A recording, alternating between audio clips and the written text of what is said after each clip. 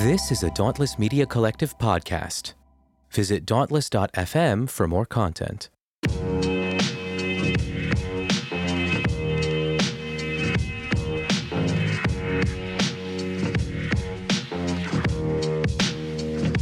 I would say to you, gentlemen, the best person to rape is your wife. And now I guess he feels a little bit emboldened. He must be careful with what he says. I think we've got to see that a riot is the language of the unheard. Racism is essentially a white problem. For you to understand what racism is about, you're going to be so uncomfortable. As Christians, we love the homosexual and the transgender. Homosexuality is sin. You know, everybody's like, you taught that from school, everywhere. Big business, you want to be successful, you want to be like Trump. Gimme, gimme, gimme, push, push, push, push. Step, step, step, crush, crush, crush. This is Profane Faith, a podcast that engages faith on the margins. Faith that has been labeled profane, nonconformist, and or out there. We'll be exploring the intersections of the sacred, secular, and profane define God. We won't be trying to answer difficult questions. Rather, we'll be engaging them and asking better ones regarding faith, race, gender, and religion. I'm your host, Daniel White Hodge.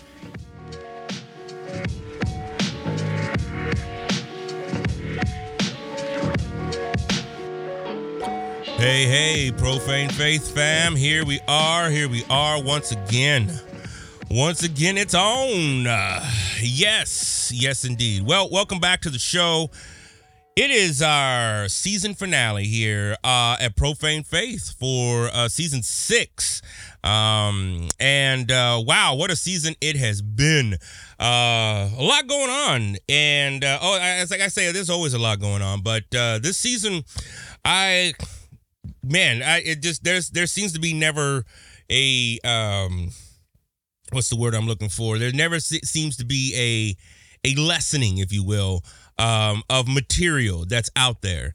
I'm sure by the time you listen to this, you will already have heard, I think, Alex Jones ended up having to spend or give money like $45 million back to, to some of the folks at Sandy Hook, some of the families of Sandy Hook. He said, what was it that he said? He said, that's right. He said that it was fake and that it was set up. And there are still bumper stickers out there that people are driving with that say, Alex Jones was right. That, he believed that the Sandy Hook shooting, the mass shooting, I forget how many kids and people it killed. It was in the high 20s, almost 30 folks, was fake. It was set up. And this is actually an ongoing theory in the QAnon conspiracy world, if you will, that it was fake, it was set up, and that it didn't really happen. These were actors, these were paid actors and whatnot. So yeah, just some foolishness. And so some families sued him and they won, and a jury found that found him guilty. So I'm glad at least some kind of justice is happening somewhere. But what a season it's been, right? I mean, we've had, the fall of Roe v. Wade. We have, an ongoing assault on particularly women's bodies, contraception, LGBTQ+, particularly POC, BIPOC folks. There's an ongoing rise in racism and just boldness from white racism. They're not even hiding the shit anymore, man, right? It is out there. And it is emboldened. There's a lot going on. There's a major shift, when you think about, religious thought and, theological thought. Most seminaries are struggling right now in terms of, enrollment. And you got to ask the question, who now has the money? I mean, you got this inflation rate that's just going nuts. And it's intense and it's crazy. And so, here we are, podcast season 6, heading into season 7. It's hard to believe. This 2017, I started this thing. It's been 5 years exactly. And wow, still going strong. So I just want to thank the listeners, the supporters for that. And just really thank folks who have, just shown support through subscribing, through listening, emails, texts, all of those things. They are good support. I oftentimes feel like, I am on an island alone. And particularly, the pandemic didn't help any. But in the academy, at least where I'm at in my institution, I don't necessarily have that departmental collegial, like, oh, okay, this is okay, we got it, we cool. None of that exists. I'm the only one left, and there's nothing on the books to get anyone hired. It begins to feel a little lonely out there, especially now that I'm not the Christian darling and speaking at all these little conferences and stuff. It's like I completely fell off the map for everything. At least that's the way I feel. I'm just sharing with y'all how I feel at the end here of season 6. And oftentimes, I'll just be vulnerable and open with y'all, since y'all are vulnerable and open with me. It feels like I get overlooked. This is an ongoing thing. I talk about this with my therapist a lot, in that, I feel overlooked and, passed over for things. And so it's one of the reasons why, one of the many reasons I've pulled back on social media, just because I can't always be happy for everyone who has, like, the Instagram success or the social media success stories and whatnot. And so I struggle with that. I don't know if any of y'all out there struggle. Y'all probably good and nice, and you ain't got no heavy anxiety around that type of stuff. And so, but that's been a triggering point for me, and it's been something that I've been trying to work on, and a lot of it stems just from childhood, right? Being the only black kid in an all-white town growing up. If this is your first time listening, if you want to hear my story, I recorded it as the first episode of this podcast. So just scroll on back to episode 1, season 1. But it stems back to me growing up in a small racist rural community in Texas. And, being left out, being looked over, being told you can't. I'm sure there's daddy issues there too. You know what I'm saying? And so, and I know from I remember one time I was walking across on our campus. We have this like little bridge that connects, things. And I was walking across that. And saw a student. This was years ago, but I saw a black student, and I was like, "Hey man, how you doing?" He's like, "What's up, professor?" We chatted for a minute, and he was just like, "Man," I'm just trying to hang on. And he's like, "Brother," he said, "I wish I had your deck of cards." He said, "If I had your deck of cards, I'd be all right."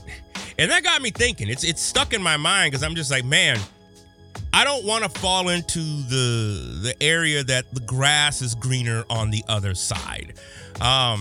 But it's very tempting. It's very tempting to fall into, well, how come they got caught? How come they doing it? How come, nobody's got it perfect. And I got to keep reminding myself that, but listening to him and just be like, man, if I had your deck of cards, right?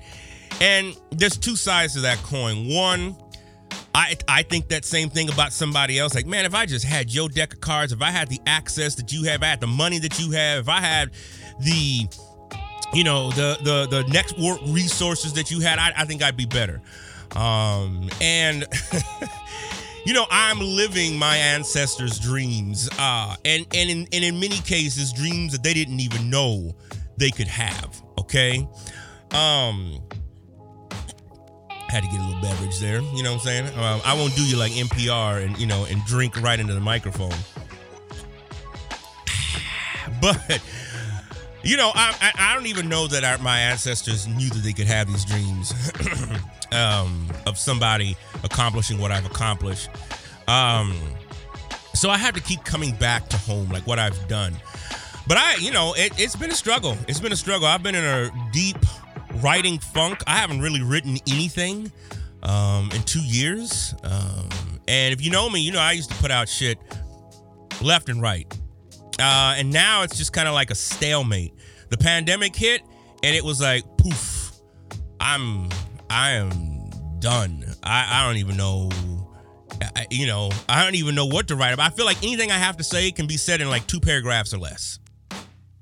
Right. And that doesn't make good for good in the publish or perish academy. Now, granted, yes, I'm tenured. Yes, I'm full. But, one, I want to continue on some kind of research and scholarship. And number 2, I also feel like the work that I built up, the work that I did for years around hip hop and Christianity and everything, in many regards, I feel like that work is like old school news. I felt like no one really took that seriously. And oftentimes I feel like people still don't take it seriously, but at least now there's new players on the block, there's new people, there's new voices, which is great. But then my shit gets left behind. Again, I'm telling you what I feel. I'm just being vulnerable here. Whether it exists or not, I don't know. I think in some cases, I think there's always confirmation bias in some of these things, right? Where you want to see something, right? And I get that this goes into the narratives that we tell ourselves daily, about our lives. Like, oh man, story of my life. Like, what is the story of your life? And so I'm trying to kind of break through some of those things and work through them. It's not easy.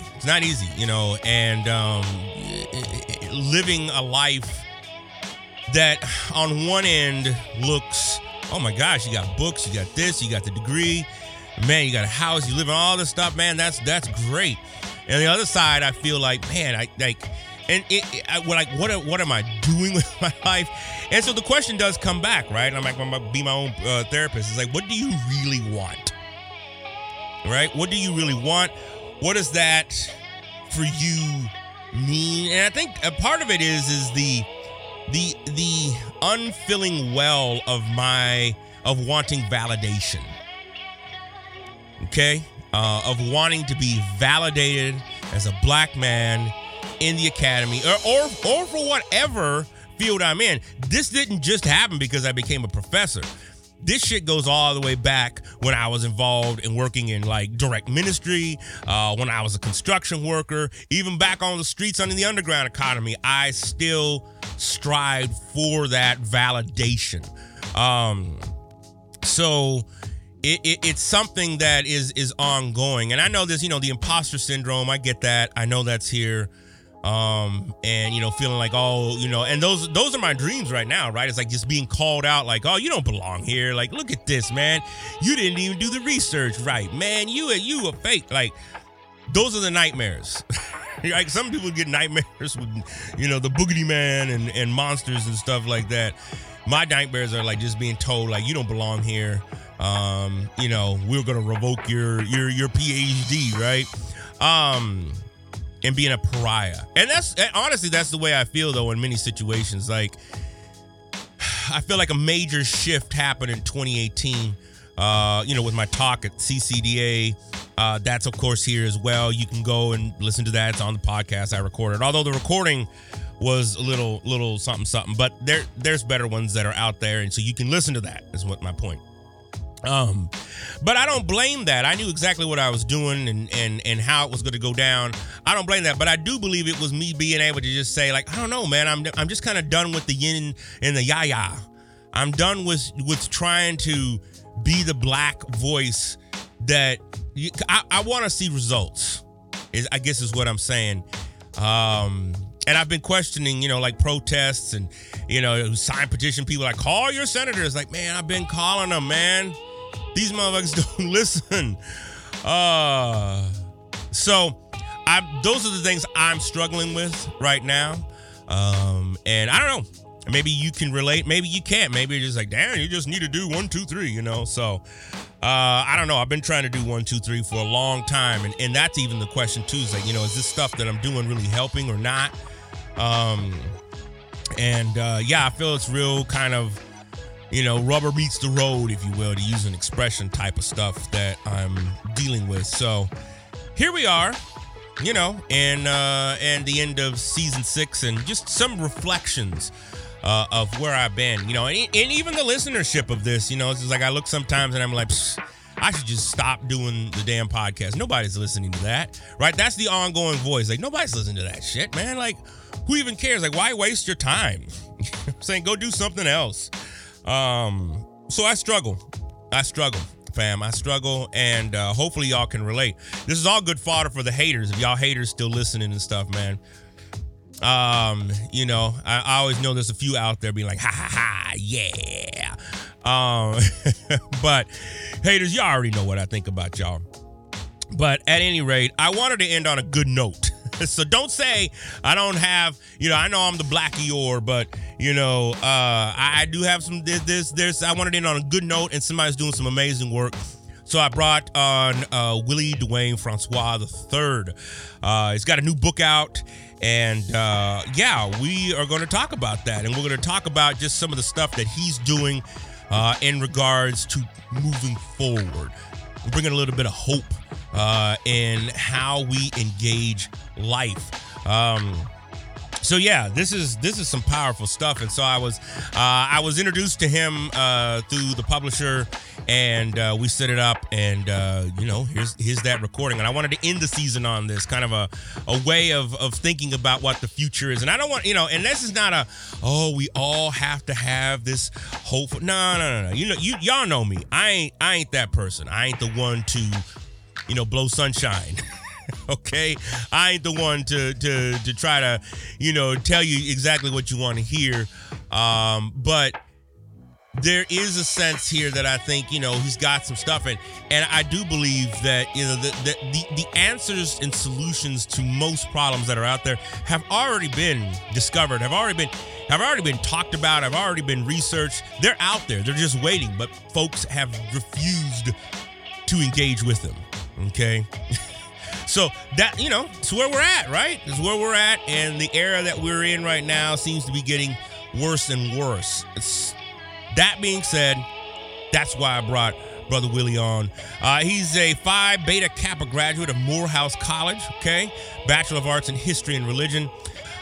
He's doctor, actually, from Candler School of Theology. He's a senior pastor of Mount Zion Baptist Church in Pleasantville, New Jersey, and president of the Black Church Center for Justice and Equality. He serves as assistant professor of liberation theology at New York Theological Seminary and directs a master's program at Sing Sing Correctional Facility. Good stuff right there, fam. He created the Public Love Organization and Training Plot. Project has served in various organizations, including racial justice issues, and including, the Atlanta chapter, city chapter of Black Lives Matter, the Samuel DeWitt Proctor Conference, and the New Jersey Department of State's MLK Juniors Commission. He's an active speaker. He's been on HuffPost, The Hill, Christian Century, Religion Dispatches. I was very fortunate to get in touch with him from Brazos Press. And I ain't gonna front, I am really surprised Brazos put this book out.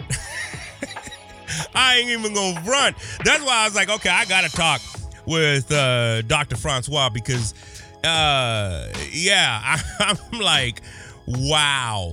And now, you know, I'm not trying to show no disrespect, but, you know, Brazos is not known for really, you know, upholding black voices, POC voices and stuff, especially something called silencing white noise, right? So I was like, woo, how'd you do it? So he's going to break this book down. Check it out. Again, wanted to end on a good note of somebody doing some amazing work. Willie and I had a great conversation. I think this is important. 6 practices to overcoming our inaction, and you know, particularly as it pertains to the situation we find ourselves in right now, with, again, white racism, racism in general, just the ignorance of people, you know, rising, and it's big. It's big, and enjoy this interview and enjoy the book. Go get the book. You know, Brazos is putting it out. Hopefully they don't cancel it like IVP did mine. You know, in the next year. You know what I'm saying? Crazy shit, man. These Christian publishers, man, they shady AF. But that is for season 7. All right, we'll get into that in season 7, fam. It's been a pleasure, and yeah, I'll see you back in season 7. Check out this conversation. Enjoy it, fam. Peace.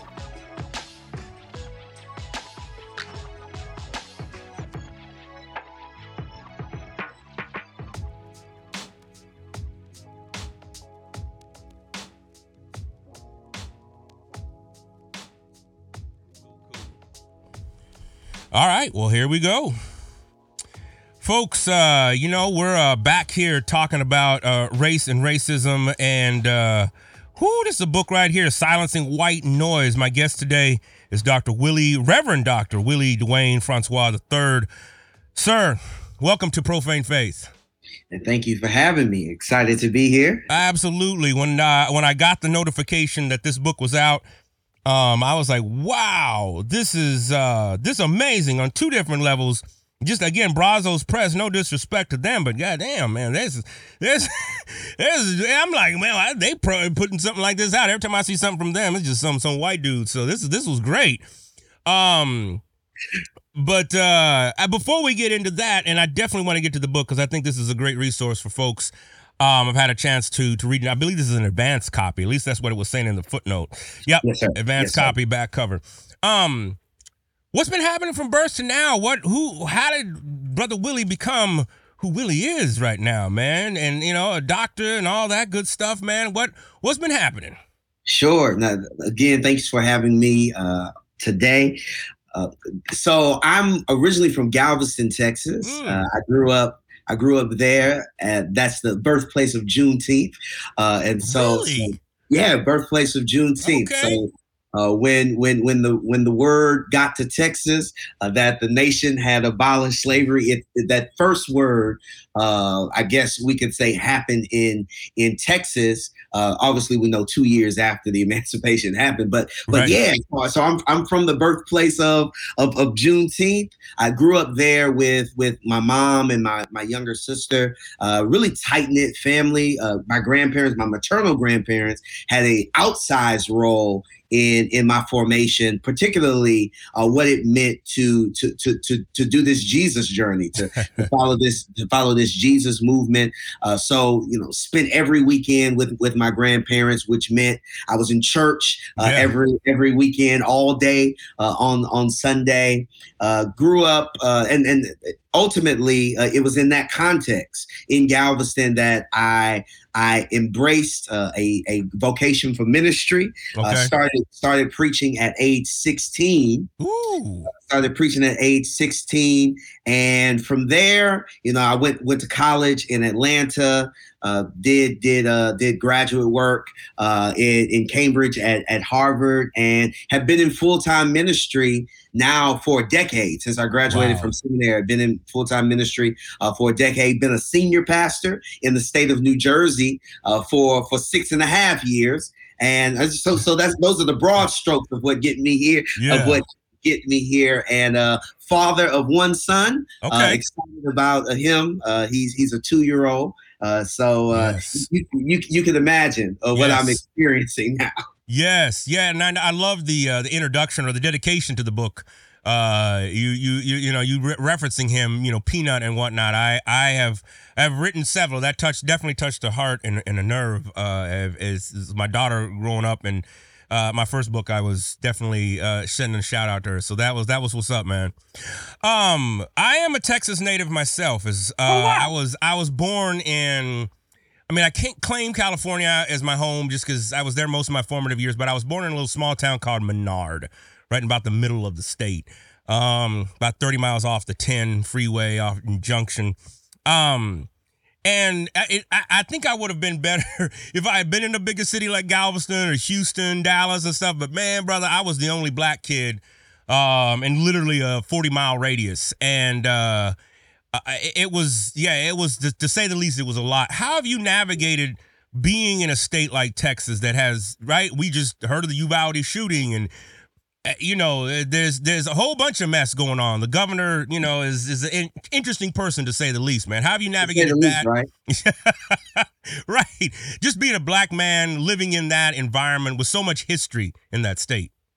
Yeah. So, I'm with you. Governor Abbott is criminal in so many ways for so many things. A lot of those things along the lines of race and gender inequity. Yeah. We could just run the gamut of how he represents so much of what this book is attempting to topple and to address. But man, growing up in Galveston, what's interesting, I grew up in Galveston, but I went to high school in Lamarck, Texas. Okay. Which is maybe about 10 minutes from Galveston. Again, we could call it a suburb of Galveston, right? Okay. If we want to say Galveston is a big city, generally we talk about Galveston as a suburb of Houston. But so Lamarck is a suburb of Galveston, which is a suburb of Houston. And what's interesting is that I think my peer circle was multiracial, but that was not really the norm in our school. I say that primarily because although Lamarck and Galveston are primarily white towns, these are white majority towns, Lamarck High School was majority non-white school. In a majority white town, which speaks to how our schools, particularly our public schools, are actually more segregated than the municipalities in which they live because of the way white flight, is not simply white flight from towns, but the way whites are able to escape and have these escape hatches in our public school system. So like my circle was multiracial. We had Latinx folk in our circle. We had a couple of white sisters in our circle, still overwhelmingly non-white, but to have, white friends growing up was, it did help in my own formation of what it means to navigate this experiment with democracy that is really anti-Black. But it also demonstrates for me how even the good white folk have to start interrogating their privilege, their power, and their own racism. And so from a young age, even then, I have these white friends who we would probably identify now as on the woke side, on the progressive side. But even thinking about experiences with them, man, microaggressions existed there. Some obvious bigotry around other Black folk, right? Yeah. How you're not like the other Black folk. That was a part of my experience in ways I didn't know how to process then. But when as I've been doing anti-racism work, throughout my adulthood, I'm like, damn, I could have easily been traumatized by the kind of whiteness that I normalized as friendly, whiteness that I normalized as family growing up, but really has some dangerous implications to if I was processing and listening and being fully aware to what I was being told, what I was experiencing. Man, yeah, I mean, it could be perceived as types of racial trauma, maybe on the lower end, on the lower side of racial trauma, but racial trauma nonetheless. Right. Wow. Yeah. Well, and I think that's, I think that's the big part of it. I mean, and I, having worked for organizations myself, like Young Life, and, a very white organization that has tried to do the quote unquote urban thing, that has tried to, reach out, and there's so much of the racism, right, that gets baked in just to everything that gets done. Let me ask this, and like I said, we get into the book, but I definitely want to ask, what has been your thought process of decolonizing your own theology, decolonizing your own mind? You got a son, you a family man, granted, he's 2, but still, it's like, soon enough, it's just like, I remember when I could hold my daughter in one hand, her whole head fit in my hand. Now this kid about to turn 16 is asking to drive the car. And I'm like, I don't know about all that. So what is the process that you've gone through to get to where you're at right now? Does that make sense?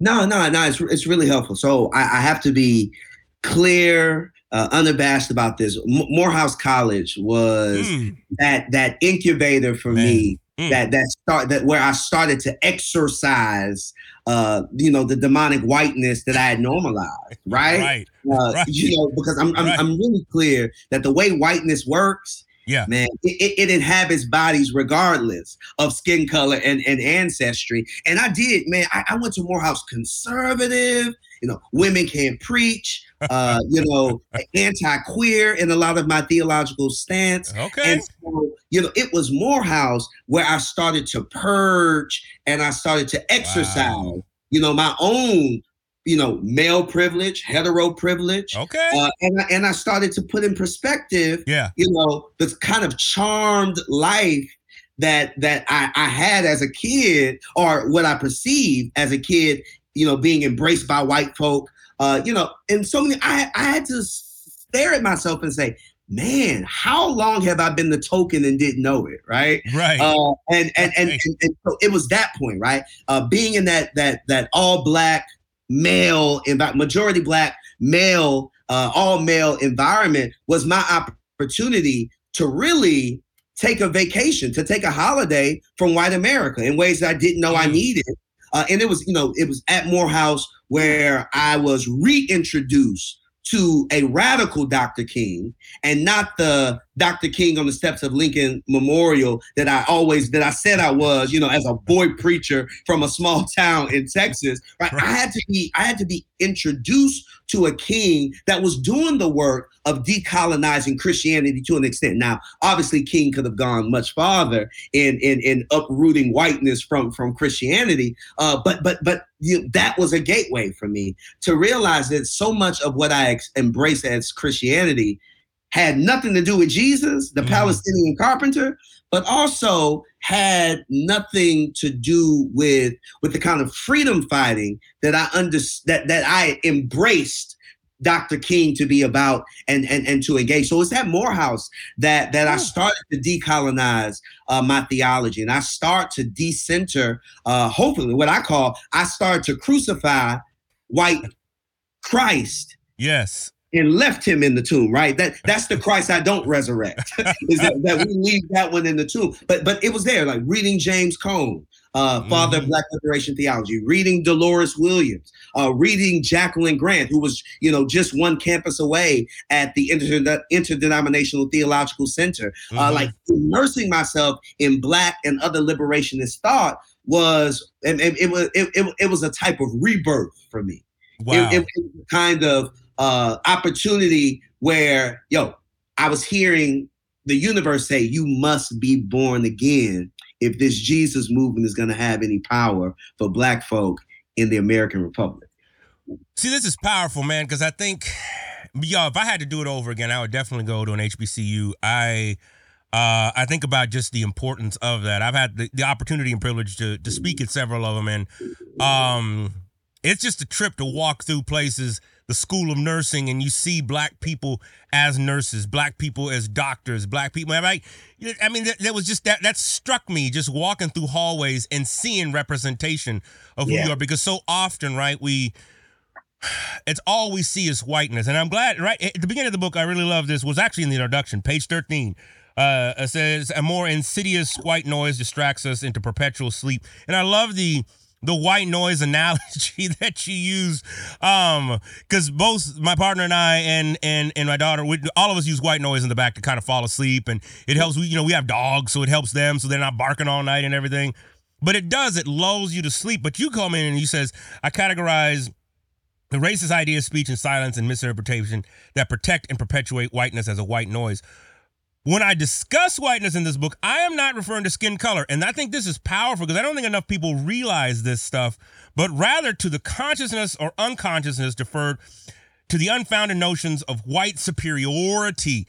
And for me, that's like, man, these constructs that are out there that press up and in and against you. It doesn't have to be the Klan member. It doesn't have to be the radical Trump supporter. It doesn't have to be the police officer. Is just a commercial. It's a magazine photo. It can be a Disney cartoon that reinforces some of these things.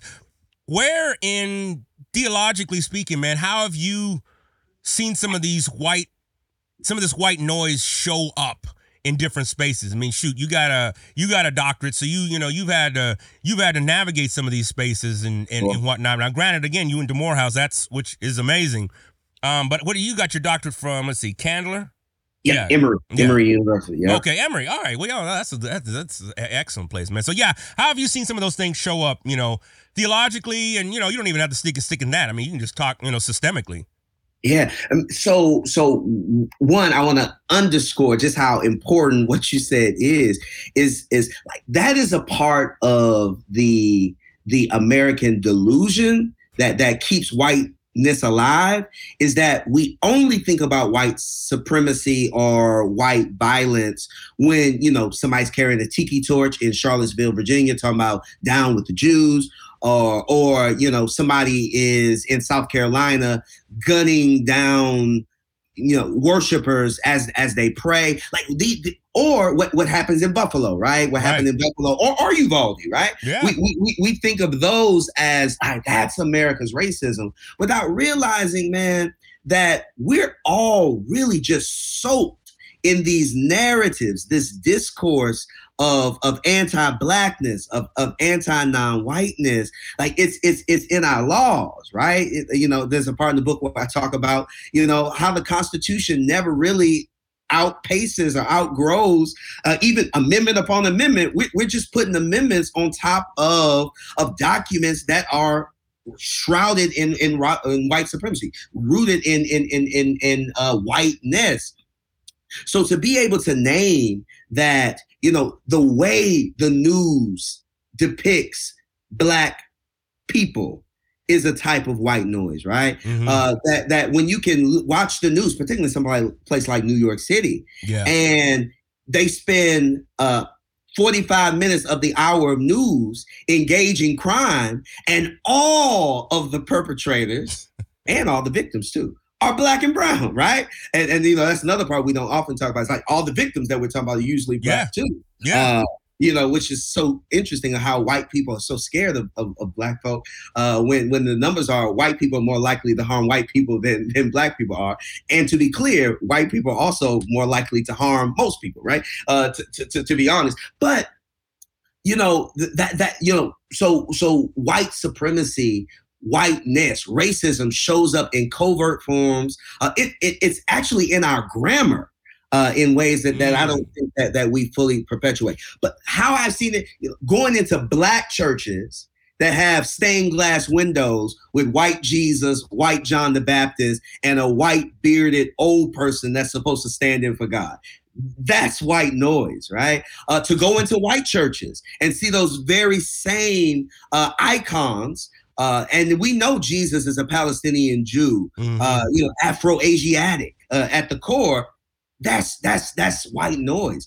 The fact, there's a part in the book where I talk about, it's interesting how particularly our white evangelical brothers and sisters want to peddle us a raceless gospel while it holds on to a white Jesus, right? That's that's white noise there, is that no, there is no color in the gospel. The gospel is colorblind, which I talk about in the chapter. But your colorblind gospel needs a white Jesus, right? These are ways that white noise show up theologically, all right? Yeah. And we could talk about the way the curriculum looks in Bible school, these Bible colleges, and also these accredited theological seminaries, right? All of them are perpetuating kind of Western-centric understanding of theology that is sin-heavy, it's speculative, and has nothing to do with the lived experience. Right? So theologically, that's how I see it. That's how I see it showing up. But I too have been a perpetuator, and sometimes still perpetuate white noise. One of my childhood sermons, it was post a shooting in one of the housing developments in Galveston, right? Galveston, segregated city.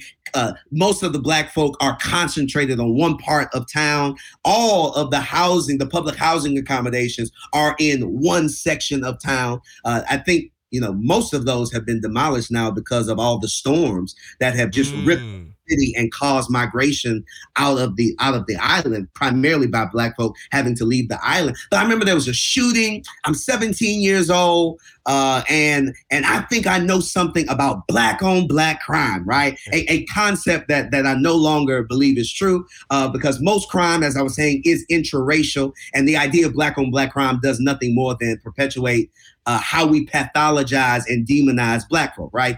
Because we don't talk about Asian on Asian crime. We don't talk about white on white crime. We don't talk about Mexican on Mexican crime or El Salvadorian on El Salvadorian crime. We talk about Black on Black crime, right? And that's a larger frame that this country uses, particularly the folk that we say are smart in this country, the educated class, the expert class, they use this concept of black on black crime as a further way of painting all black folk in a particular light. But here I am, 17 years old, and I'm preaching, and I start talking about a rash of gun violence episodes that happen in that housing division, that housing development that is for poor folk, for black folk, and I'm talking about it as if those black folk are different from us, right? They need to pull up their pants, like pulling up their pants has something to do with guns, right? Right. And here I am, 17 years old, regurgitating the white noise I had consumed from the media, from school, from elders in the church. And what's so interesting about it is I never saw that as a problematic moment, because as I'm railing against the gun violence and black on black crime, the church is excited. They're yes, you're right. Those black folk. In a moment, I use the gospel as a way of creating us versus them in front of the black light, and then using the same narratives that white folk use against black folk on black folk, right? At 17, I was doing this as a preacher, right? I turned the good news into an opportunity to bash poor black folk, right? So yeah, man, it shows up. Woo! Okay, man, brother, you've covered a lot of good ground on this one, man. I mean, I think you just said it, the sagging pants. I know I was, a victim, if you will, of that ideology as well, right? It's like, well, if they just picked up their pants, if they talked a certain way, unbraid your hair when you go to all that stuff, right? It's like there's a sense that, we see the world through that lens, that white noise. Well, let me ask this. And to be honest, I just have to say this. Keep going, yeah. Although he no longer sounds like this, Don Lemon used to say this stuff every night. And now we have this woke Don Lemon who's unrecognizable to the person I knew like right after Trayvon was killed. Yes. And all that. All of us. And I use him as an example because I think he represents one of the public-facing ways. Yeah. And I hope it's genuine that we can all divest from these narratives and stories that are keeping us divided, keeping us polarized, tarnishing our democracy and the promise of this democracy. But yeah, all of these things can be unlearned because they were learned. Ooh. That's a great point about Don Lemon. You absolutely right. Because I remember, I ain't gonna front, I couldn't stand like listening to a lot of the crap that was coming out of it. And then it was like 2016 happened, and this Negro just went a completely 360. He got baptized, man. That's it, man. That's it. Well, because this, again, in real time, I think about a book like this. Florida passed a law that it's unlawful to make a white person feel guilty or to make them feel bad about, their race. You're seeing all kind of stuff pop up around the country, anti-critical race theory, which for, I would say, 98% of the people saying that haven't the slightest clue of what critical race theory is. It's like in my classroom, I always tell students, like, if you're going to stand up against critical race theory, I want to know the 5 theorists that you've been reading and that you've been engaging with, and I want you to have a step-by-step argument against that, and then I'll have a conversation. But this whole thing of, you're teaching racial hatred in the schools, I ain't going to stand for that in the classroom. How does a book like this begin to, because I think about, somebody like Franklin Graham, who's always saying something dumb online or in public, would look at this, and particularly with people who are saying, oh man, that's just the woke, what did they call Lisa Sharon Harper the other day? And it was a host of other people too. Like a wolf in sheep's clothing. False prophets and stuff. They'd be like, man, this isn't the real Christianity. I mean, you just said it, right? It's a colorblind Christianity. How have you navigated some of those conversations publicly, non-publicly, theologically, especially, like I said, especially with who people are saying, and I forget what laws Texas has passed. We still have a Democrat governor in Illinois, but there's measures on there to begin to put him to place. We got a gubernatorial election this year. If he gets ousted, whoever's coming in is already standing on an anti-CRT, platform and saying like, we're going to get rid of all this stuff throughout colleges and not just private schools, publicly funded schools as well. But thoughts on all that, man? I know I said a lot. So like this anti-critical race theory campaign, I mean, in some places it's strategically organized. I mean, you have a group of white moms in Virginia, based in Virginia, I believe, who, for all intents and purposes, did a good job of flipping or impacting that election, the last gubernatorial cycle, where they received where the governor is now a Republican. There's a lot of parental energy, particularly white mom energy, around this concept, and most of them are Christians. They call themselves Christians, right? Yeah. Around making sure that critical race theory is banned. And what they're really saying is, let's not teach American history. Let's not teach the fullness of American history. Let's not talk about how laws were constructed, right? I think that's what they want to say to some extent. But the reality is, and I know your audience knows this. I mean, critical race theory is not taught in K-12 education. It's a red herring that so many folks are using to really diminish a national conversation that needs to happen, that has not. Right now we should be in the middle of serious reparative action. Yeah. But we haven't even had conversations. So we can't even get to serious reparative action because we haven't even had certain conversations. It's been my experience, though, that it's really hard to push somebody on to see their own racism when they've relegated racism to a past moment in America's history, right? Where they want to say, oh no, we're beyond that in some cases. And they'll say things like, we gave you a black president. I mean, there's a black woman in the White House. Now, what do you mean racism? Racism was shattered with these two types of elections, right? And I have found that I think that some of the greatest hope for change that this book, I hope, will bring into the world is actually those that Dr. King criticized. Those white moderates and liberals who get to hide behind their whiteness, their latte liberalism, without ever having to confront real lives of Black and brown folk, of Asian folk, of people who are immigrants to this country. Yeah. My governor in New Jersey, he is former member of the NAACP National Board. Won with 96% of the Black vote, but all of his anti-racism is really virtue signaling and other types of demagoguery. It does not transcend the mouth. It does not transcend a few platitudes here and there. And I think if we could get moderate and liberal white folk to actually have racist actions, and not just anti-racist action, and not just anti-racist epithets and slogans. Yeah, I think that actually pushes the country farther than we've been able to go so far, because most of what we get from the so-called woke left, who's white, is really just more empathy, more feelings, but no real action, no real sacrifice. And I think that, that's why it's a book about practices, grounded in theory, of course. There's some theology that undergirds it. Yeah. There's some philosophy that comes off the page. But really, it was an opportunity to say, now, what are some practices? What are some habits? What are some spheres of practices that can be engaged in one's daily life that can start to help to diminish, to mute the white noise that's within us and the white noise around us? And so, I don't know. I'm just going to be honest. I don't know that this book is going to penetrate the heart of a Southern Baptist deacon from Alabama. I don't know that, right?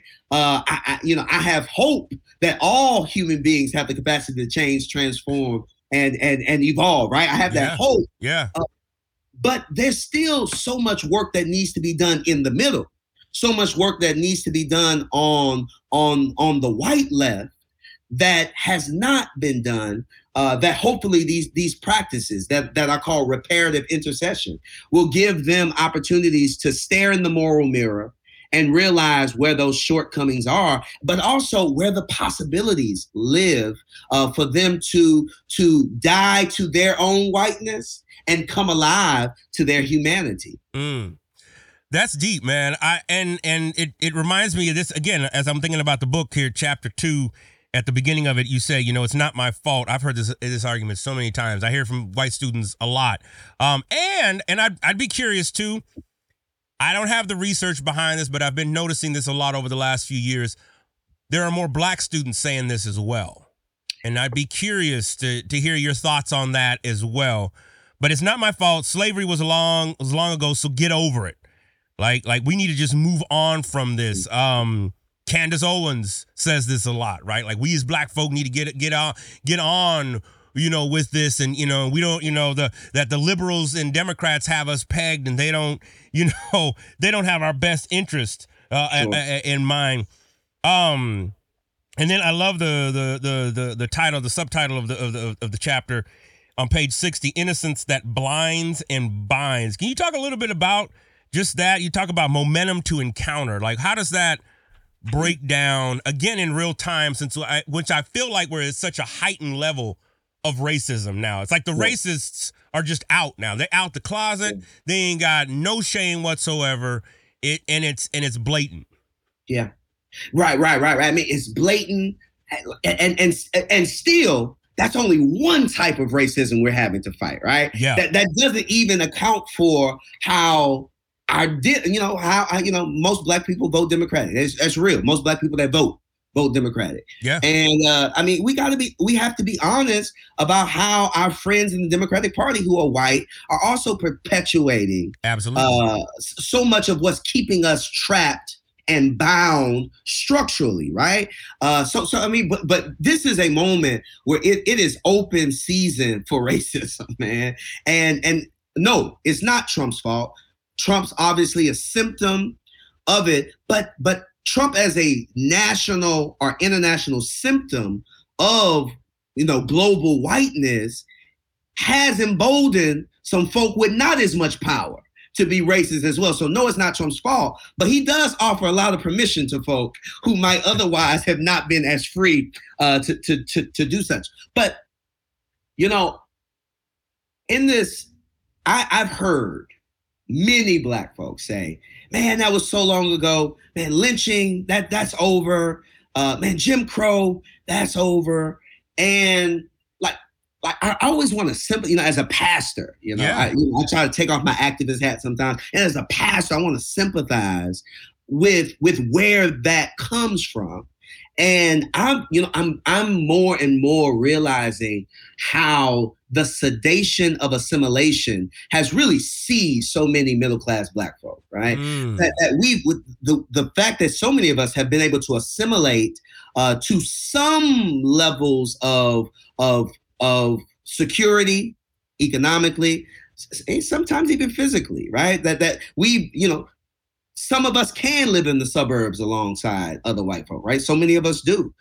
So many of us did go to Ivy Leagues or PWIs with white folk and did better than they did, right? And that has the capacity to convince us that America has changed.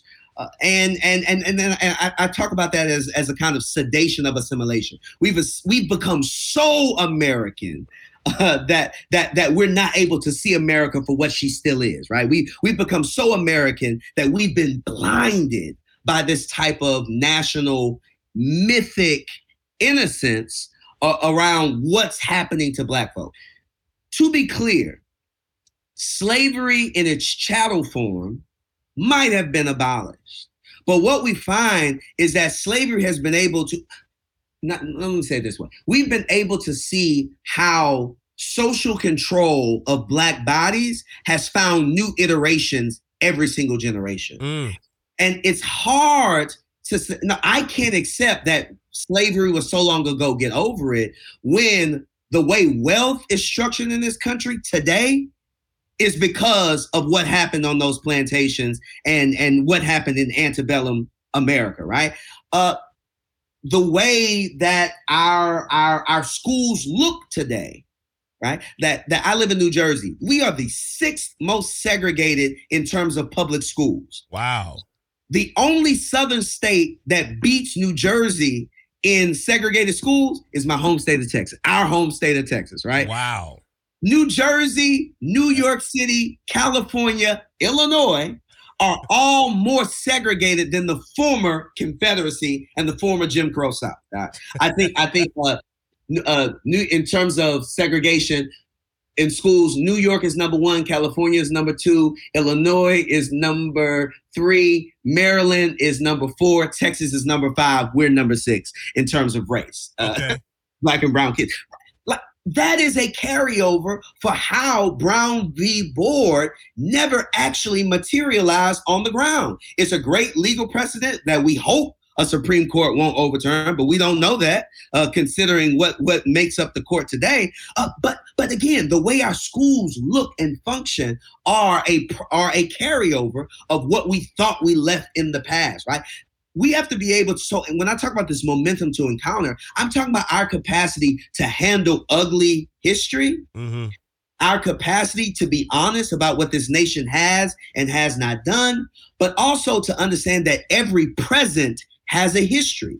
We have to be able to tell the history of the present. We have to be able to track the story on how mass incarceration grew out of chattel slavery. We have to be able to tell the story about how today's racial wealth gap and gender wealth gap is also layered and informed by what did not happen post-slavery in terms of repair and in terms of equity. What we're experiencing today has a history. So the past is never really the past because we're still living in a present that is so shaped by what was done to our ancestors, but is also shaped by the ongoing racism that happens today. Now, nobody is saying that slavery is responsible for everything that's happening today. Sure, because there are new forms of racial exclusion, racial extraction, racial exploitation that are now just compounded with this legacy, this career of racism that we've not fully addressed. So the momentum to encounter is our opportunity to take seriously that every present moment has a history, that we all have feelings about this history. And most of these feelings that it hurts on both sides.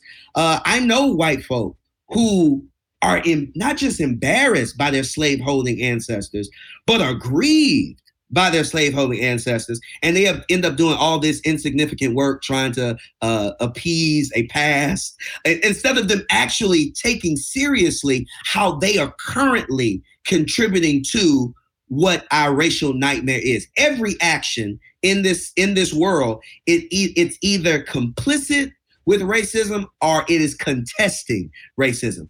No neutral ground, right? And to only pay attention to slavery, but not to pay attention to how we are actively feeding a system of anti-Blackness is to be complicit. So it's the work of naming, yes, the past still has a lingering effect, but there's some new things we're doing right now that also need to be addressed. Well, and I think, man, I think what's interesting is, you talk about this here in the chapter on post-risk, pages 134 and 135, and you give a bullet point of some of the things that I feel like don't really ever get addressed in a proper way. You talk about a system of legacy college admissions, which, need we say anymore? I mean, books can be written on that. The pretensions of color blindness, right? Like, I don't see color. I just see you as who you are, Dan. The pension to advance opportunities only for other white people. Yeah. I think about, colleges and how incestual they are. I think about, they will hire their own in a second, right? But then tell me, or are you? Oh, no. That you got to go back and you got to go do this. You got to need some other way. I think another one is, safe distance from the violence that threatens poor and Black, brown lives. A delusion that our religious convictions do not harm others. That was a big one. the myth that all American heroes are white. Whoo, that one right there, man. That one, I was like, because that for me is, right, you think about science innovators or math innovators, and right, you begin to think, you don't see, but once you start to study, you see just the fingerprint of how many black folks have contributed and how much of their stuff has been stolen. You think about stoplights, you think about, you know, how we think about Wi-Fi, you think about just electronics, but the face of that, right, is somebody like an Elon Musk. Convictions that crime is black, a sense of entitlement to jobs and capital development opportunities. And then here on page 136, you talk about it, and the unquestioned freedom to live in segregated communities of safety, influence, and affluence. Man, how then do we begin to look at, you go on here, another look at Jesus here on 136, page 136 and on. What are some of those theological boundaries, man? Like, how do we begin to, of all the things, I think about 30 years ago, man, I was in the LA uprisings, man, and I was like, man, it's I feel like they was just last week. And to look and to think, man, April 29th, which is my mom's birthday, just passed, and I was like, wow, 30 years, 3 decades. And I thought we was doing something like Crips and Bloods United. People were coming together, rebuild LA, a few $100 billion poured into that. And people were like, oh man, we're going to rebuild the community.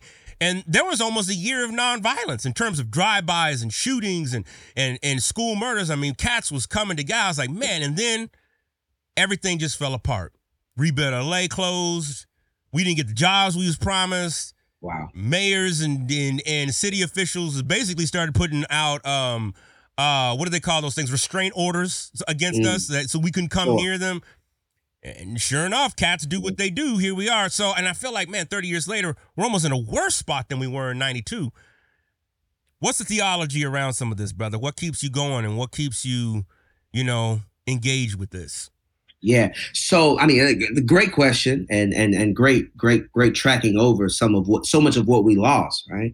I always think about Malcolm X and the way he sort of gave this metaphor around progress, right? Yeah. If you get stabbed in the back with a 9-inch knife and you pull it out 6 inches, is that progress, right?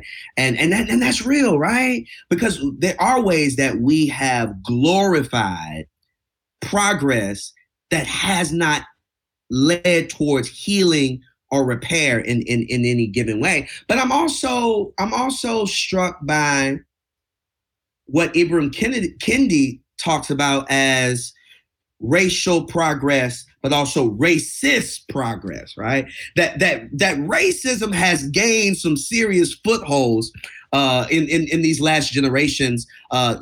We've only been a multiracial democracy for about 2 generations, right? And in terms of where black folk can really, there's not a lot of progress that has really happened if you're really going to be honest about what this country has done. But we romanticize it, right? But to your point, this another look at Jesus, right? The theology behind is that we actually have to save Jesus from the American church, right? And maybe even the Western church, right? So much of what we've done to Jesus is make him more capitalist, make him more white, make him everything but that Palestinian itinerant carpenter who had a gift of empowering those who were, on the margins of that first century empire, right? That to put Jesus in context is to say that this Jesus is one who lived on the underside of empire and the underside of religious power as well. Right? Because Jesus is Jesus as a Jew, and I think we have to always reclaim and reaffirm the Hebrew identity of Jesus. But even Jesus as a Jew is on the underside of a small group of religious elites who are running the temple, who are running the temple down, right? And so there has to be this reclamation of Jesus. Like, yes, Jesus may be the savior of your soul, but Now is the time for us to save Jesus from the stuff that we've allowed the American and Western church to do to Jesus. At some point, we have to be the saviors of Jesus so that we can reclaim, reassert this Hebrew identity of Jesus that makes him radical, that makes him revolutionary. It is no mistake that Jesus' first sermon is drawn from an ancestral text drawn from the prophet Isaiah, talking about the Spirit of the Lord being upon him to speak right there. Good news to the poor, right? The poor there, as I work out in that chapter, is really, that's an actual demographic of his time. These are the people, the poor are the descendants of the ones who were left behind when Nebuchadnezzar and the Babylonians deported and extracted certain Hebrews out of the southern kingdom, out of Judah. And so Jesus is a descendant of people not who went to work for the empire in Babylon and then came back. No, Jesus is a descendant of folk who were left to live in the ruins with burnt fields, raised buildings, no temple. Like Jesus is a product of folk who were left behind, and Jesus has a ministry for folk who are left behind. What the ancient culture calls the Amha-Harats, right? These are the people of the land, the poor folk that Oprah Hendricks would say, these are the people we would call the N-word today. Come on. If we were there, right? Jesus is a descendant of the ancient N-words, right? Jesus is a descendant of folk who were left behind, people who were left for dead by a foreign government and by a predatory religious establishment at the time. Reclaiming that Jesus is a part of the fight that must be done. At some point, we have to, there's this New Testament idea of kenosis. Paul talks about Jesus thought it not robbery, that he emptied himself, right? There has to be a kind of white kenosis of the Jesus that we worship here and now, Jesus that we worship in America, because we don't really follow Jesus here. We just worship Jesus here, right? Like, what does it mean for us to empty Jesus of all of those assumptions of whiteness, particularly those predatory assumptions of whiteness, and then to actually follow what Jesus actually said about, talk about this, I call this abolitionist spirituality. Jesus invites us into an abolitionist spirituality, a political spirituality, because although I know we talk about the separation of church and state, we misrepresent what the separation of church and state means. But I contend that the political without the spiritual becomes predatory and loveless, and the spiritual without the political is passive and unproductive. But Jesus invites us into what I'm calling abolitionist spirituality, where we choose the unprotected. We choose to stand with the unprotected, the most violated every day. Is that we have a sacred intolerance against iniquity, right? And we don't just think about sin as individual sins, but we name sins of systems. Slavery, a sin. A Congress that refuses to pass anti-lynching laws until this year. Right. Sinful, right?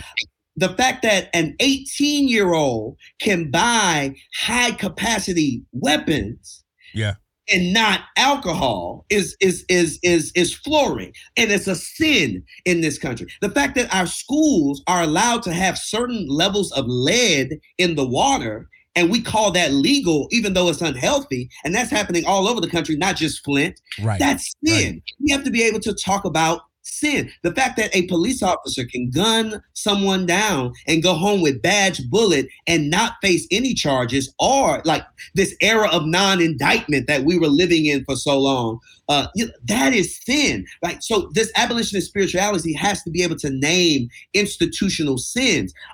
We have to say that we are actively disrupting structures and systems as acts of faith.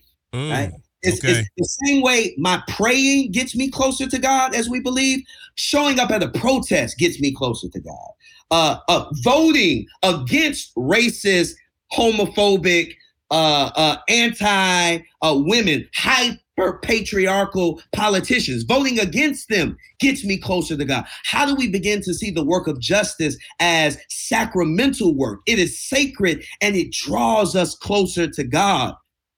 I think that's also what Jesus is after. And then we engage in reparative and reconstructive action as often as we can. Is that we don't just settle for churches that feed the poor or feed the hungry, but we actually need churches that are trying to figure out why hunger exists in the first place, right? That we don't just have churches that create opportunities for the police and the community to have conversations, but no, we have churches that are actively advocating for civil review boards, civil review commissions that allow the community to have oversight over what local police do. It's that we can't just settle for charity. We have to be committed to the work of justice. And I think looking at Jesus in his Hebrewness as one who is a descendant of the left behind, we get closer to seeing the work of justice as God-given work, as spiritual work. I say justice is where the political and the spiritual rendezvous. That you cannot talk about justice devoid of its spiritual implications, and there is no justice if it does not have political implications. Ooh. All right. If you're just joining us, folks, Silencing White Noise is the book. 6 Practices to Overcome Our Inaction on Race, Dr. Willie Dwayne Francois III. Been talking with him about a lot of different things. I appreciate here in chapter 4, 110 and 111, there's an amazing table that you live, probably one of the clearer ones that I've seen, that really lays out examples of racial microaggressions. Well, I had to take a step back on this one, because this one, I ain't gonna front, was triggering, man. It's like, microaggression, where are you from? No, like, really, where are you really from? And I can't, and I know my Pacific Asian and Islanders get that a lot more than I do. Yeah. But, ooh, that's triggering, man. Microaggression, you are so articulate. Man, I get that, bruh, all the time, especially as an academic. I'm with you.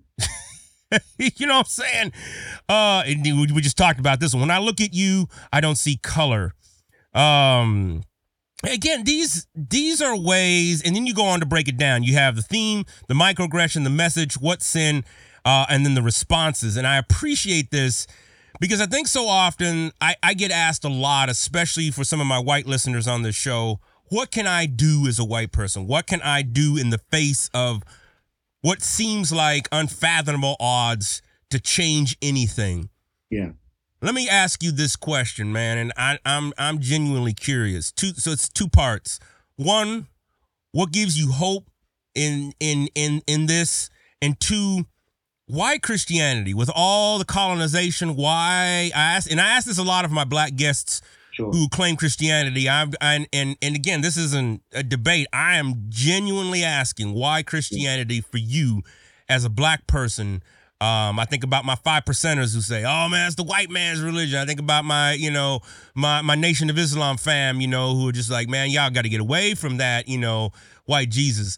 Why Christianity, and what gives you hope in this day and age? Yeah. So in the conclusion of the book, I recount a James Baldwin moment, and it's a moment that I did not know until I read, until I was reading Eddie Glaude's latest book on him, and I'm a big Baldwin fan. Oh yeah, me too. And Baldwin is asked by this interviewer, well, what about hope? And Baldwin pauses and says, well, hope must be invented every day. And, what gives me hope? The meaning and the possibilities of what it means to be human is what gives me hope, right? Mm-hmm. I don't think Jesus did not come to teach us how to be spiritual. I think Jesus a part of Jesus, a big part of Jesus' life was showing us what it means to be human. What are the possibilities of what it means to be human? Human as healers, human as teachers, human as those who care for those who are unprotected, right? The brilliance of what it means to be human. I think Jesus shows us. That gives me hope, right? And every day that I try to do something anti-racist, anti-patriarchal, anti-homophobic is me setting up a new laboratory for hope, right? Hope must be invented every day. I still believe in people, right? And after Uvalde, I still believe in the inherent good of humanity. After what happened in Buffalo, I still believe in the inherent good of humanity. I believe that human beings have the capacity to change. And so what gives me hope is that we learned racism by everything around us. And therefore, we have to now create the conditions where we can have mass unlearning of racism and racist practices, which will lead to anti-racist policy, anti-racist politics, anti-racist institutions. So that's what gives me hope. It's a everyday kind of it's an everyday posture that I enter into the world looking for the signs that things can change. Why Christianity? For me, it's Christianity because of those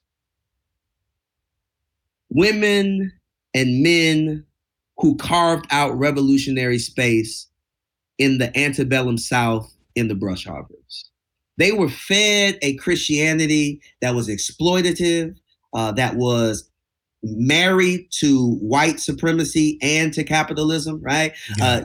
Christianity became the greatest harbinger and protector, acolyte of racial capitalism, right? Of this kind of race-based classism that exists in this country.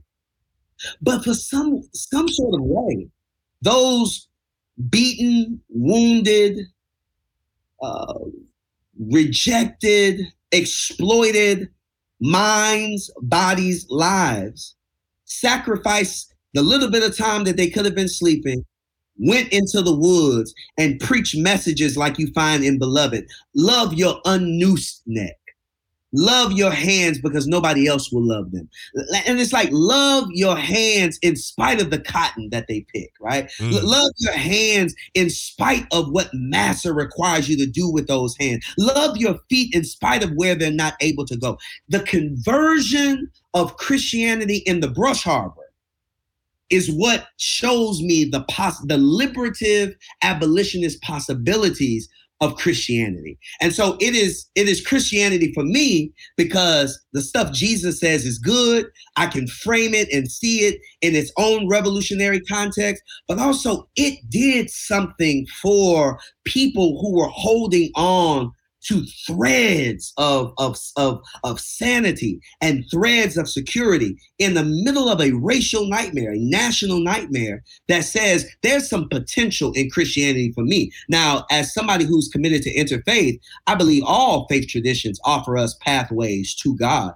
And there's some traditions that are not faith traditions, ethical traditions, cultural traditions that also offer us pathways to God. So I think all of the world's religions and wisdom traditions can get us to God. But I choose Christianity because it was a pathway that gave a lifeline to folk who should not have survived the Ma'afa, should not have survived the auction block, should not have survived the whipping post, should not have survived the lynching tree, but they did. That's powerful. That's powerful, brother. I appreciate that, and I love that Baldwin quote because it does have to be reinvented, and I think it's one of those things, right? That I think hope that is really a commodity. It's like you hear the phrase "keep hope alive." Yeah. But to really think through that, right? Like, what does it mean to keep hope alive? What does it mean to be hopeful. And you're absolutely right. I mean, to survive 400 years, I mean, I can't imagine. It's unfathomable in my day and age with all these electronics and all the amenities. I got a fan blowing on me right now, to be thinking about what our ancestors had to go through, just for us, for you and me to be seated right here, to be having this conversation, highly educated, with the ability to vote. I think about that. That's the kind of stuff, right, that weighs heavy on my mind. Sure. I appreciate your response to Christianity, because and I ask that primarily because there's so much of evangelicalism, white evangelicalism, that's becoming undone. And for me, I'm just like, look, let it burn to the ground. We need to start all over, and from the ashes, something will come out. But there is that sense of like, oh man, what does faith look like in 2022? At the conclusion here, you talk about this is on page 190. And I will also say, too, for those listening, I would say also look at, I'm an academic, I always look at the notes sections. And so I love your footnotes, or your endnotes, I guess, in this case, of all the references and the material that you drew from. I want to just highlight that. I don't think oftentimes we spend time talking about that, but I would just say, if you got this book in your hand right now, or if you got it on your reader, please spend some time looking at this brother's notes, because there is a lot of grounding in that I find very formative, and it's done in such a way that it's not like heavy, like, oh, this is, but it's done in such a way that it's solid, but it's also approachable, which I think oftentimes academia isn't approachable. It's just like, it's overwhelming. It's like, oh man, like, this is crazy. But you talk about, in Western culture, we sideline babbling babies to the edges of cognitive awareness and linguistic recognition. For us, babies lack clear and verbal communicative facility. They can't talk, we say. According to the people of West Africa, the dominant population of the I can never say that right, the Côte d'Ivoire babies? Yeah. Okay. Arrive in this world from the eternal domain of the ancestors. The cultural contours of this rich tradition honor the genius of these young lives, a state of being from whence we emerge. And there's a proficiency that you talk about in language I have seemingly long forgotten. And then you go on to teach us to pray on page 191. And I love that you start out with great mothering spirit. We enter into the threshold of a new day, longing for fewer reasons to be anxious and aggressive. And for me, that's so much of the times, like I hear something like Uvalde and I'm anxious and aggressive. I hear something like Buffalo and it's over and over. And it's just a matter of time before we see another George Floyd killed again, right? Because ain't nothing changed. In fact, here in Chicago, what was it? The police officer that killed Laquan McDonald, he's out. He's out. He's out of prison. He got out on good time. Right. Okay. Meanwhile, I'm dealing with cats who stole something out the corner liquor market who are still sitting in county jail 8 years later. Right. Can't even afford a trial, but they've been behind bars dealing with the COVID and all the mess that goes on over there. So anxious and aggressive. I think about that, man. And this is a good prayer. May we open our eyes to our birthright gifts, the intangibles that verify our origins in you. God of freedom, stir within our hearts a self-patience as we pursue this journey of discomfort and confrontation, which I feel so often we as Black folk have to deal with that on a daily. Just like you said, hope has to be reinvented, or Baldwin said how hope. I feel like we have to reinvent or have to engage with that all the time. Whereas I feel white folks, maybe they'll get it in the class. Maybe they saw a film where they didn't like, the characters, the way they were talking. How do we keep white folks at the table? And ultimately, where do you see change happening as we enter, an era of billionaires going into space on penis-shaped rockets, right? Where Apple holds $3.1 trillion in equity and money, and that's more than some countries' GDP. Let me leave it at that. Yeah. So, Yeah, man. I'm with you, man. And that's part of where the prayer came from. Man, I was waking up and going to bed anxious, right? Mm-hmm. Waking up anxious, going to bed anxious, and aggressive throughout the day, right? And this is not microaggression. This is I had lost touch with my own human centering. I lost touch with all of those wonderful things that I named about how Jesus shows us how to be human, because of the aggression and the anxiety. And so I'm walking around mad, but I'm also walking around scared. And you know, I'm not Trayvon Martin.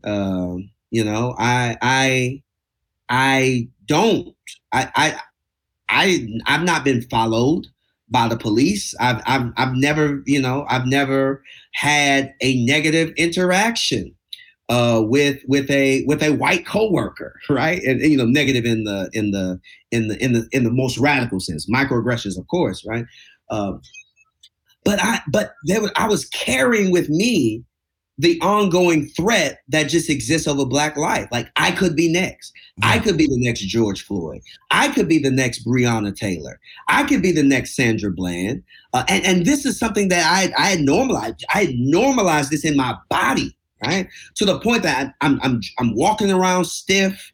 I'm not sleeping well because I'm taking seriously what's plaguing our world. And so for me, it is important for me to enter every single day grounding some of these practices. Every single day telling myself, I do see color, and color actually speaks to the full tapestry of God and creation, that all colors are in the image of God, right? So it's a very literal way of reading, created in the image of God. But I had to tell myself, no, I do see color, and it's important for me to see color, because if I see color, then I'm able to tell myself, no, this person actually has been a victim of structural racism because of XYZ, right? I'm able to look at, I run a master's degree program in a New York State prison through New York Theological Seminary. Overwhelming majority of my students are Black and brown, right? Most of them, right? More of them are actually Latinx than Black these days, particularly this year. And to look at this classroom of brilliant men, right? This classroom of men who are digesting Foucault and Karl Barth and E. Franklin Frazier, right? And devouring them just as lucidly, just as vigorously as you would find in any Harvard classroom, any Yale classroom, right? And I realized that a big reason of why they are here is because color actually does matter in this country. Is that many of them there for nonviolent drug offenses.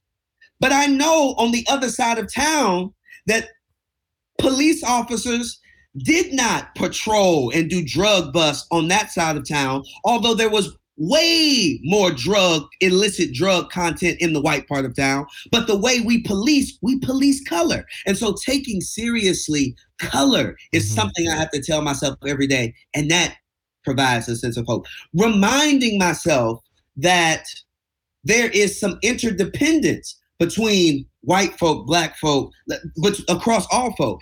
And reminding myself every single day that poor white folk have been on the underside of whiteness for 400 years too. Yeah.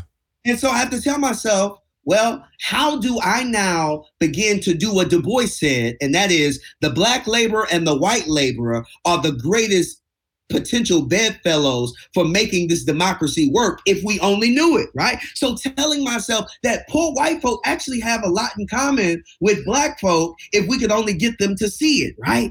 Like, coming into those types of conclusions, there's some commonality between how, even think about my own upbringing or maybe not my own, but thinking about, being raised by a single mother.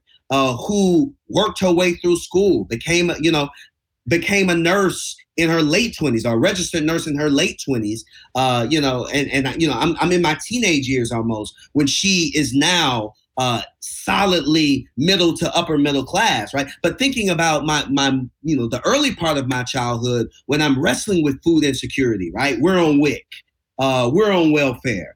Early part of my life, we have to use my grandparents' address because the school in my area is the bad school, right? That's where the bad kids go, right? Right. But these are the same types of insecurities that many Trump voters approach life with. They choose to blame us instead of blaming the rich white folk that have exploited and extracted from all of us.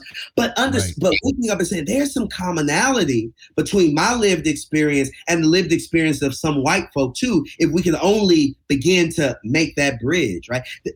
These are some of the ways that help me get at this daily invention of hope and allow me to breathe beyond the tyranny of anxiety and aggression that has the easy capacity to hold me hostage on a daily basis.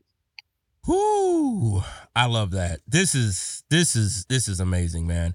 Again, folks, the book is Silencing White Noise: 6 Practices to Overcome Our Inaction on Race, published by Brazos Press. Doctor, Pastor, Reverend, this has been an amazing conversation, man. I appreciated you just taking the time out, and more importantly, I've appreciated the work that you put into this book. It is a short read, but it packs such a punch.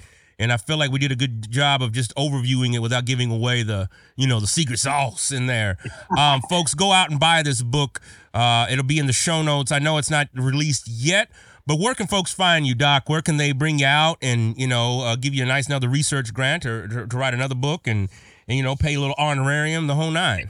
Sure. So I can be reached at the website is propheticrevolution.org. That'll take you right to a page where you can engage me, send me a note. Also, you can from there you can also request one of our services. Maybe even talk about a book conversation. You can go there to do that. Obviously, social media is a great place to find folk. On Twitter and on IG, I'm at Willie Francois 3, and on Facebook, I'm just Willie Dwayne Francois the third. So those are ways that you can stay plugged with me. I'm excited about what this book can do in the world.